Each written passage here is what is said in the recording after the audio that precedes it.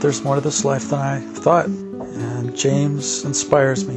The things he says have encouraged me. It's like there's a walk, there's a path, and it's leading to something more real than I've ever known before, and it's exciting. I get around James and I hear things that help me in my life, my work. This work he talks about has become my work. I am excited about the possibility that other people could be affected, other people could be inspired to work on themselves, to grow, to realize there's more to this life. Man can be awake or asleep in life. The funny thing about that is he doesn't really look much different. Not a whole lot changes if man is awake or asleep in life. You can't look at somebody as a rule and judge by their appearance whether they're awake or asleep. Now, of course, in some areas you can. If they're asleep on a bed, you can, but that's not the kind of awake or asleep that I'm talking about. A shock can bring us to our senses, putting us on a new path. I got a shock for you. I'm going to read to you from Luke chapter 15, verses 11 through 20.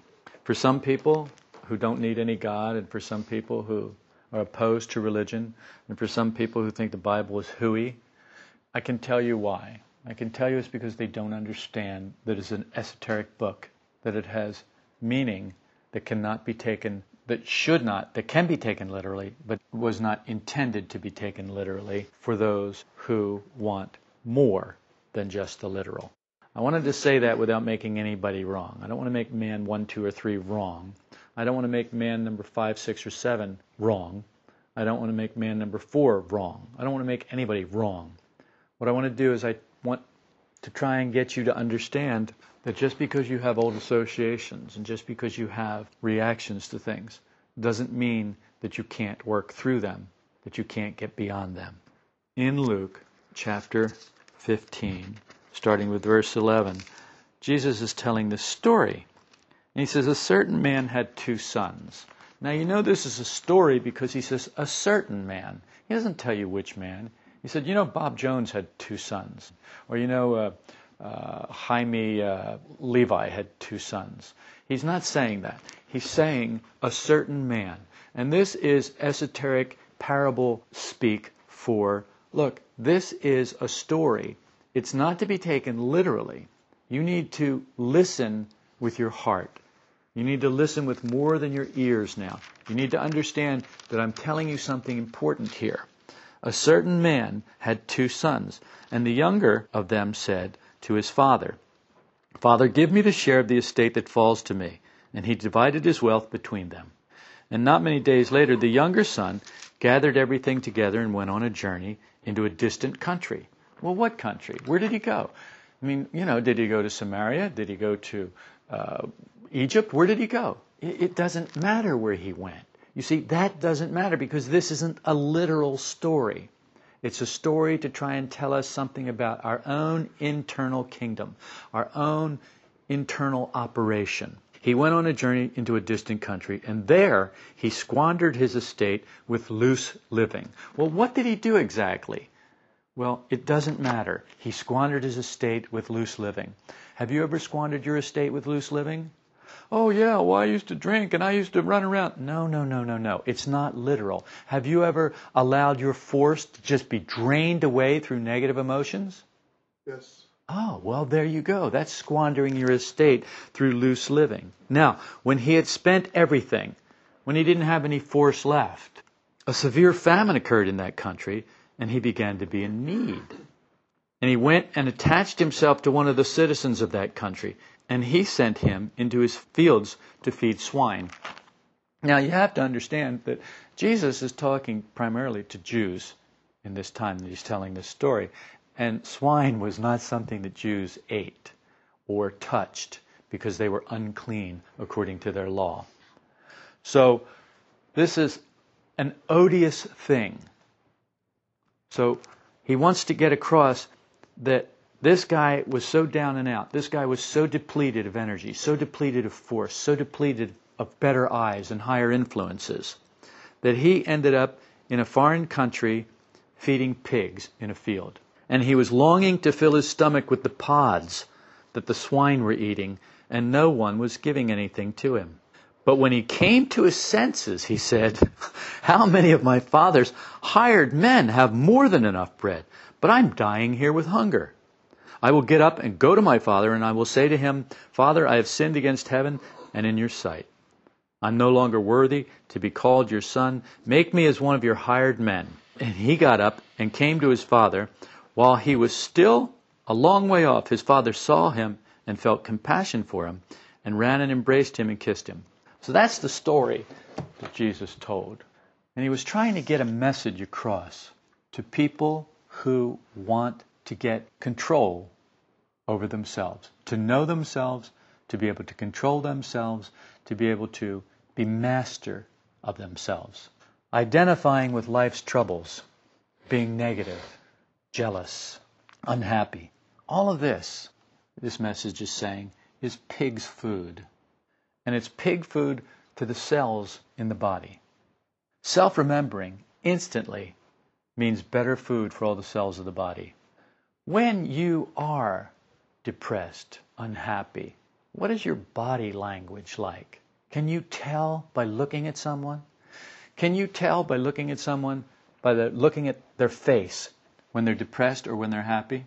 Yes, of course you can. You can tell depressed people will look a little dark, shadowy, shady. And people that are happy or in love often glow. The cells in their body actually are different. You see, what we don't understand, what we fail to understand literally, is that these people who had this higher teaching, these people who had this wisdom, this esoteric knowledge, they knew so much more than we know in our scientific, technological world. They had things put together long before we ever imagined that there were things to put together. While we were still looking at the literal, they had already discovered the internal. While we were still connected to the world through our five senses, they had already found self-observation. They had already charted the inner kingdom. Just one act of self-remembering in the midst of life's uproar gives new force. You have this experience already.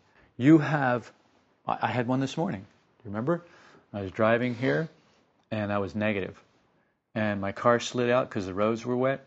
And I thought, this is because I'm negative. That was a moment of self-remembering. In that moment, I realized that I was not remembering myself, that I was allowing a negative state to drive the car and drive me. And as soon as I realized that, everything changed.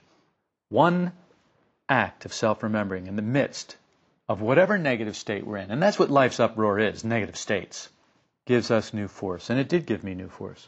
Everything began to feel a little bit lighter because the cells have received a higher class of food. Self-remembering is a higher class of food than negative emotions, than negative states. Just that simple. The body needs right food from its psychology. Depressing, negative, worrying, anxious states aren't fit for a pig. Petty self-emotions, disliking, and boredom retard the right work of cells, and that will make us actually sick. Oh, that's psychosomatic medicine. Yes, and there's something to it. And if there weren't something to it, they wouldn't need double-blind tests for drugs, because they give somebody a placebo and they get better because they think they're taking medicine. So they have something they call the placebo effect, and they have to account for that. They have to say that a certain amount of people who receive just nothing, but they thought it was medicine, got the same results from the people who took the medicine. And it's because our psychology affects our body. It doesn't just affect our body language, but it affects each cell in the body. Because our psychology has to be fed, and it's food, to work on ourselves. To transform our behavior by an act of self-remembering actually changes the body chemistry. How do you think DNA changes? We know that DNA changes. Is that correct? We do know this? You didn't know that? How do you think, if evolution is real, then how do you think you got out of a tree if your DNA didn't change? Just one little change. Not much. We share, 90-some% of our DNA with a tree? Well, what's the difference? Well, just a little difference. Just a little twist here, a little strand there, a little connection there. But how do you think the DNA changes? Our psychology affects it. It's not just through reproduction, selective breeding. It's also our psychology, people's psychology. You look at someone who is always depressed, always bent over, and they grow that way. Their spine will actually grow that way. You ever heard of a dowager's hump? That's something that people do with habitual states. The first step on the path home is finding what self-remembering means and realizing that we don't remember ourselves. What does self-remembering mean? It means I remember that I have the right not to be negative. That I don't have to be dragged around by every negative state, by every negative thought, by every negative feeling that washes over me, that comes to me, by every event, by everything that somebody says or doesn't say. That I have the right not to be affected by that. If you can remember that, you're well on your way to a real act of self-remembering. If we flatter ourselves as being all right, just as we are, then we're squandering our estate, just the same way the young son in the parable squandered his estate.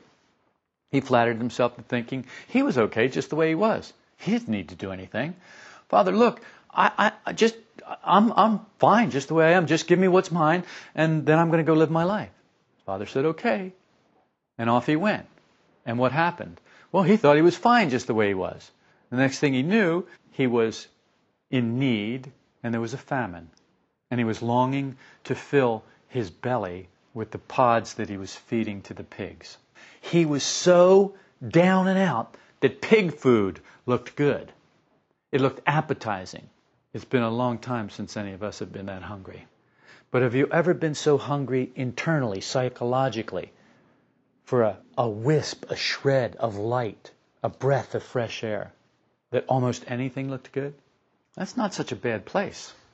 See, we all think about, oh, what a horrible place to be. Oh, that poor son, what a horrible place to be. But you remember how the story ends. He's the son who ends up a lot better off than the one who stayed home. One who stayed home thinking he was owed and thinking he was internally considering, and this son of yours that went and spent all your money, and this son of yours. He said, look, you had it all the time, but you took it all for granted. It didn't mean a thing to you. But he threw it all away, and then he realized what he didn't have, and then he came to himself. You see, he got that low, he got that into that foreign country, he got so low that he came to his senses, he came to himself. He remembered himself. That's what that means. It means he remembered himself. Well, sometimes it takes what it takes. And sometimes what it takes for us to remember ourselves is to be really negative. But you're not supposed to be negative. No one ever said that. No one ever said you can't be negative. You have the right to be negative. Go ahead, be negative. Be as negative as you want. What this work says is you have the right not to be negative. You have the right not to be negative. It doesn't mean that you can just not be negative anytime you want. It means you have the right not to be negative. But this isn't a right that just is given to you. Any right that's given to you, you have the right to go to school. You have the right to be anything you want to be in America. How many people do it? How many people who are born in America have the right to be president, end up president? Fortunately, very, very few. Because we see what our presidents do. You have a lot of rights. But that doesn't mean you don't have to work to get what that right gives you. And see, this whole idea of entitlement, oh, well, it should be just dropped in my lap, that doesn't work here. And that's what this story is trying to get across. See, the son who stayed at home, he figured he had the right to all of it. Well, it's all mine. It's all. He had the right to all of it and took it all for granted. The other one, he said, well, I have the right to half of it. He got what was his and left. Blew it all and then came back. Starving. Looking like, pig's food looks pretty good to me. If we flatter ourselves, we'll squander our estate. Because that's what flattering ourselves is. It's allowing our force to go into self-emotions. Allowing our energy to go into self-emotions, which never do the real of us any good. Because self-emotions are always based on the false personality. Our path home remains closed to us. Well, what is our path home? Our path to our higher possibilities. Our path to real I. Our path to what we were meant to be, what we have a right to be. Our path is closed to us when we squander our estate thinking we're just fine the way we are. As long as you think you're fine the way you are, you're never going to do anything to change. You're never going to do anything differently, and you will stay the way you are. And if that's fine with you, lucky you. I mean, really, how many of you have not looked at other people who were just out there doing whatever they wanted to do and didn't have a clue what they were like? How many of you have looked at them and gone, that doesn't look so bad to me?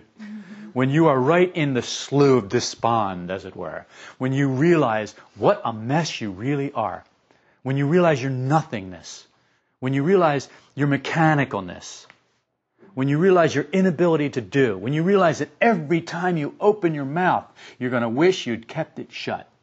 When you're there, those other people look great. I want some of that. Give me some of that. In fact, I'll take all of that. They can have all of this. Or nobody can have all of this. Because it looks better. It looks easier. That's squandering your estate. We've got to come to our senses. We're living with the pigs in the basement of ourselves when we're thinking how, I'm just fine the way I am. I don't need to change. Look at all these other people. They're the ones that need to change.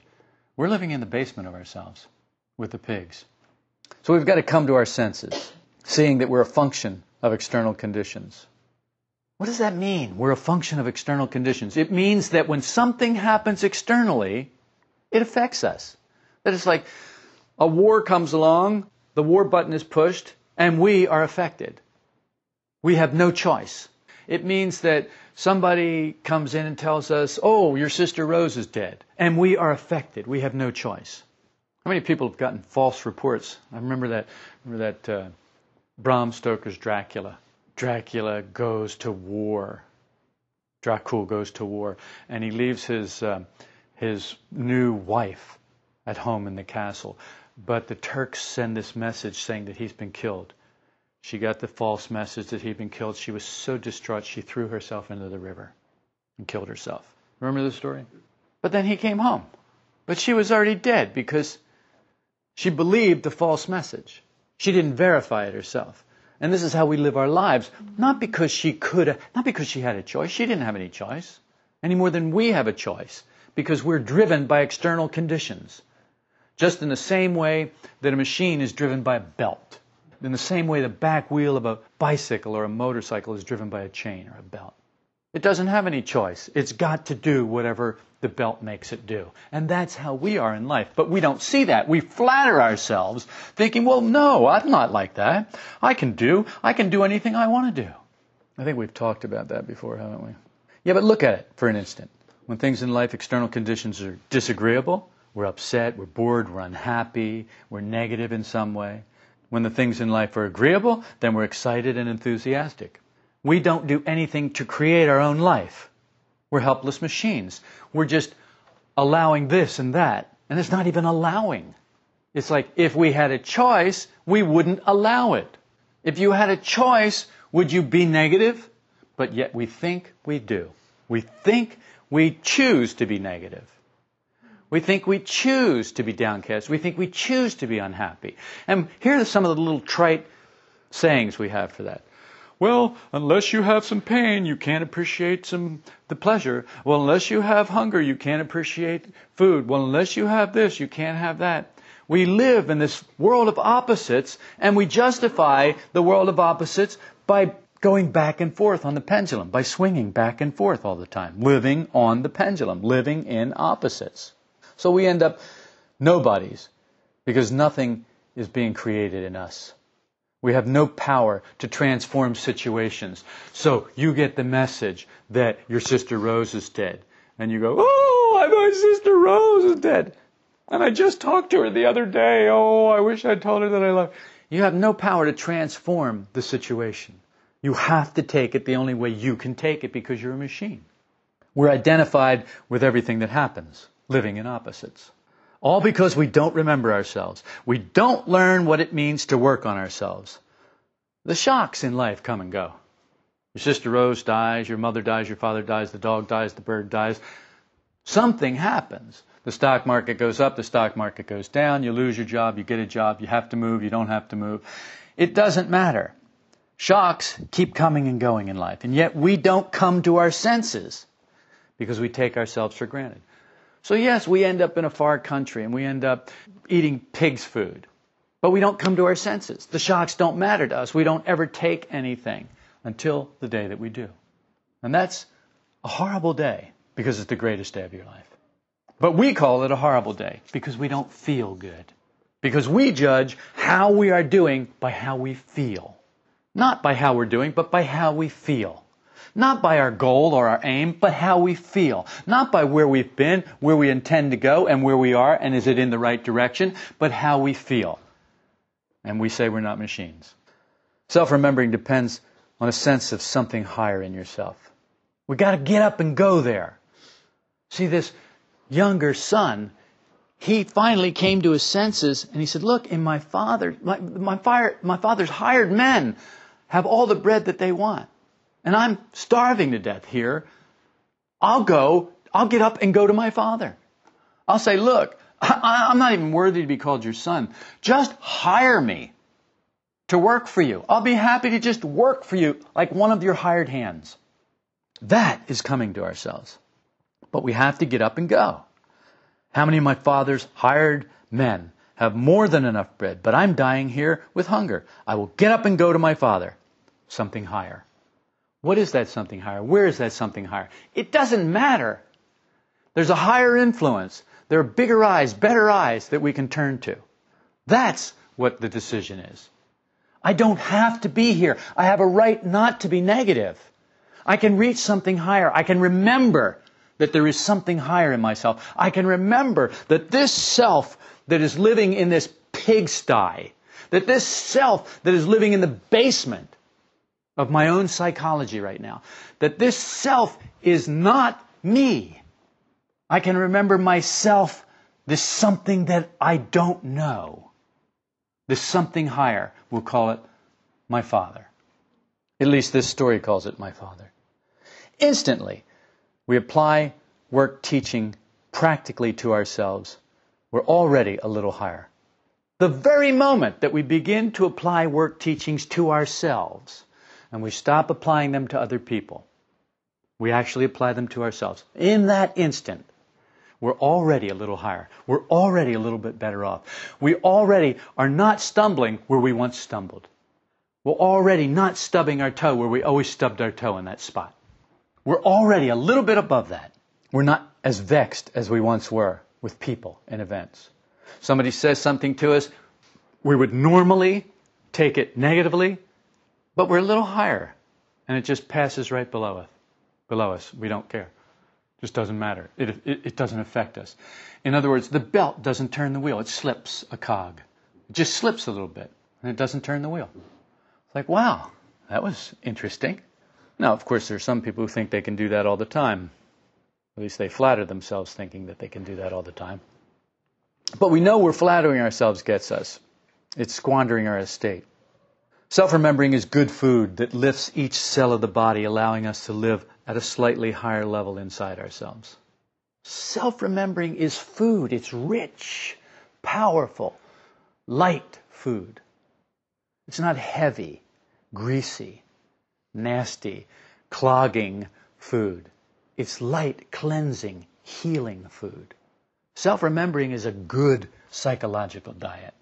Self-flattery is a greasy, cholesterol-filled, junky, fattening diet. And what it gets fat isn't anything that you want to get fat. I mean, is it ever? Make me as one of your hired men. Make the teaching of the work your Father, whom you will serve and obey. Look, you've got to serve somebody. You're either going to serve life or you're going to serve something higher. You're either going to let the belt turn you, the belt that's connected to life, turn you, or you're going to let something higher turn you. Well, it should be so easy to just say, oh, well, I'll just change this. And I'll put the belt on that so that something higher drives me and not life. Great idea. Great idea. Now, apply it. But what we find is that we have to apply it all the time. Now and now and now. Because it doesn't come naturally. Because we go back to the pigsty. Because we go back to the basement. Because we go back to the food that we have grown accustomed to. Has anybody ever heard of comfort food? You know what comfort food is? I had a girlfriend once. Every time she got sick, she wanted to have Chef Boyardee's ravioli out of a can. Now, I would open the can and heat it for her. But I'll tell you, the smell of it, just the smell of it, made me nauseous. But it made her feel better. Even if she was nauseous, she'd eat that and she'd feel better. Oh, she'd be happy and she'd be smiling. And I would think, oh, that is pig food. No offense to Chef Boyardee or those people who eat it. I'm sure the chef is a wonderful chef, and I'm sure that he's going to live happily ever after in Chef Boyardee heaven. And the people can probably go to heaven with him and eat all that food that they want. And that will keep heaven nice and pure for me, because that food won't be where I'm going to be. So, comfort food. Comfort food. Why? I said, why do you think that tastes so good? Why do you want that? Well, that's what we always had when I was sick, and Mom gave it to us, and it always made me feel better. I had a lot of girlfriends. I had another girlfriend once, and she in the summer, she would always get depressed. And I would say, why are you depressed? It's a beautiful day. This is a beautiful day. I was living in Florida. This is a beautiful state, Look at this, all the stuff there is to do in the summer here. Oh, it just isn't right. I want to be home at the lake where we always went for the summer, and that's what we did in the summer. And I was like, okay. So she would spend her summer depressed because she wasn't where she thought where she was when she was a child. Comfort food, old associations. You see, the problem is that is the food that we eat. That's the pig food that we eat. It's not available to you right now. But we long for it. We long to fill our bellies with the pods that the swine are eating. But it's not for you. You see, it's really not for you. But we still long to fill our bellies with the ravioli, or I want to go here, or I want to do this, I want to do that, because that's what will make me happy. And that's the way it was when everything was wonderful when I was a child. Well, you're not a child anymore, and everything isn't going to stay wonderful. This is life now, how it really is, and this is what we have to deal with. Now, we can deal with it by anesthetizing ourselves with comfort food and vacation and getaways, or we can face it. We can run from it, or we can sit with it. Make me as one of your hired men, so that you say, do this, and I do it. So that you say, come here, and I come there. Rather than longing to fill my stomach with the pig food, why don't I just eat what you tell me to eat? What something higher in me directs. We must think and reflect on what it means to remember oneself in the middle of life's stereotypical events. Nicole said, say to yourself, this is a typical situation that millions of others are in at the moment, and if you'll do that, it deprives that state of its unique taste. This is typical. This is what millions of people go through. Now, suddenly it's not like, yes, but this is mine. Oh, but I'm the only one. Why does this always happen to me? It doesn't. It happens to millions of people just like you. It happens to millions of people who are not like you. Because this is what life is here under 48 orders of law. And if you don't like it, get yourself under fewer laws. Get yourself under higher influences. Well, but that takes work. Well, it takes a lot of work to whine and sit in self-pity, too. We can acquire a taste for better food, but it takes time and effort, especially when we've been feeding all our lives at the trough. We grew up in pigsties, around other pigs. What does that mean? It means that we acquired our tastes. We acquired our habits. We acquired our psychology. We acquired all this stuff from the people who raised us. What does it mean? Does it mean that they're animals? That they're machines? That they're unconscious? Yes. Yes, that's what it means. I'm sorry. I'm sorry that's what it means. You have my apologies. But that's what it means. It means that you will do what they do. You will be like them unless you do something differently now. Unless you start to eat a better diet, a diet of self-remembering, instead of a diet of old associations, instead of a diet of negative emotions, instead of a diet of internal considering, instead of a diet of all the stuff that we've always done before. Yes, there's much we must do. It's true. It's a long road back. But the beautiful thing about this story, that I think one of the beautiful things about this story, and he got up and came to his father. But while he was still a long way off, and believe me, people, we are a long way off. Now, some of you know that. Painfully aware of that, of how far off we are. You're not flattering yourself with how great you are and how well you're doing and how you're doing the work and other people are not. You're not flattering yourself with that. You're feeling your nothingness. You're feeling the pain of having the illusion dissolved. The pain of looking yourself in the mirror and saying, oh no, that's what I am? This is what it's come to? You came to yourself, your real self, what this world made you. You came to that, you looked at that, and you went, oh, I think I'm going to be sick. Yeah, that's pretty horrible. I admit, that's pretty horrible. It's a long road back. But while we're on the way, the work will come part way to meet us when our hearts are right.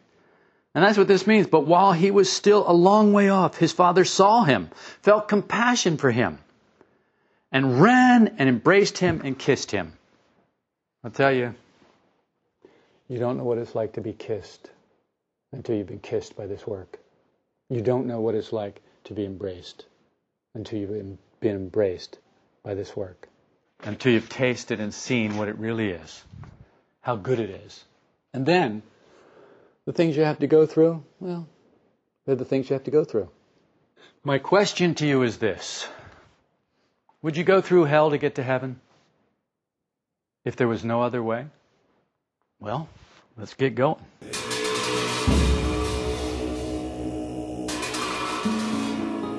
The linchpin of this work is the practical application of the ideas shared in the podcasts. If you'll go to solidrockvista.com, to the Thoughts page, I've written a number of articles that will help you to practice the principles that we're sharing with you in the podcasts.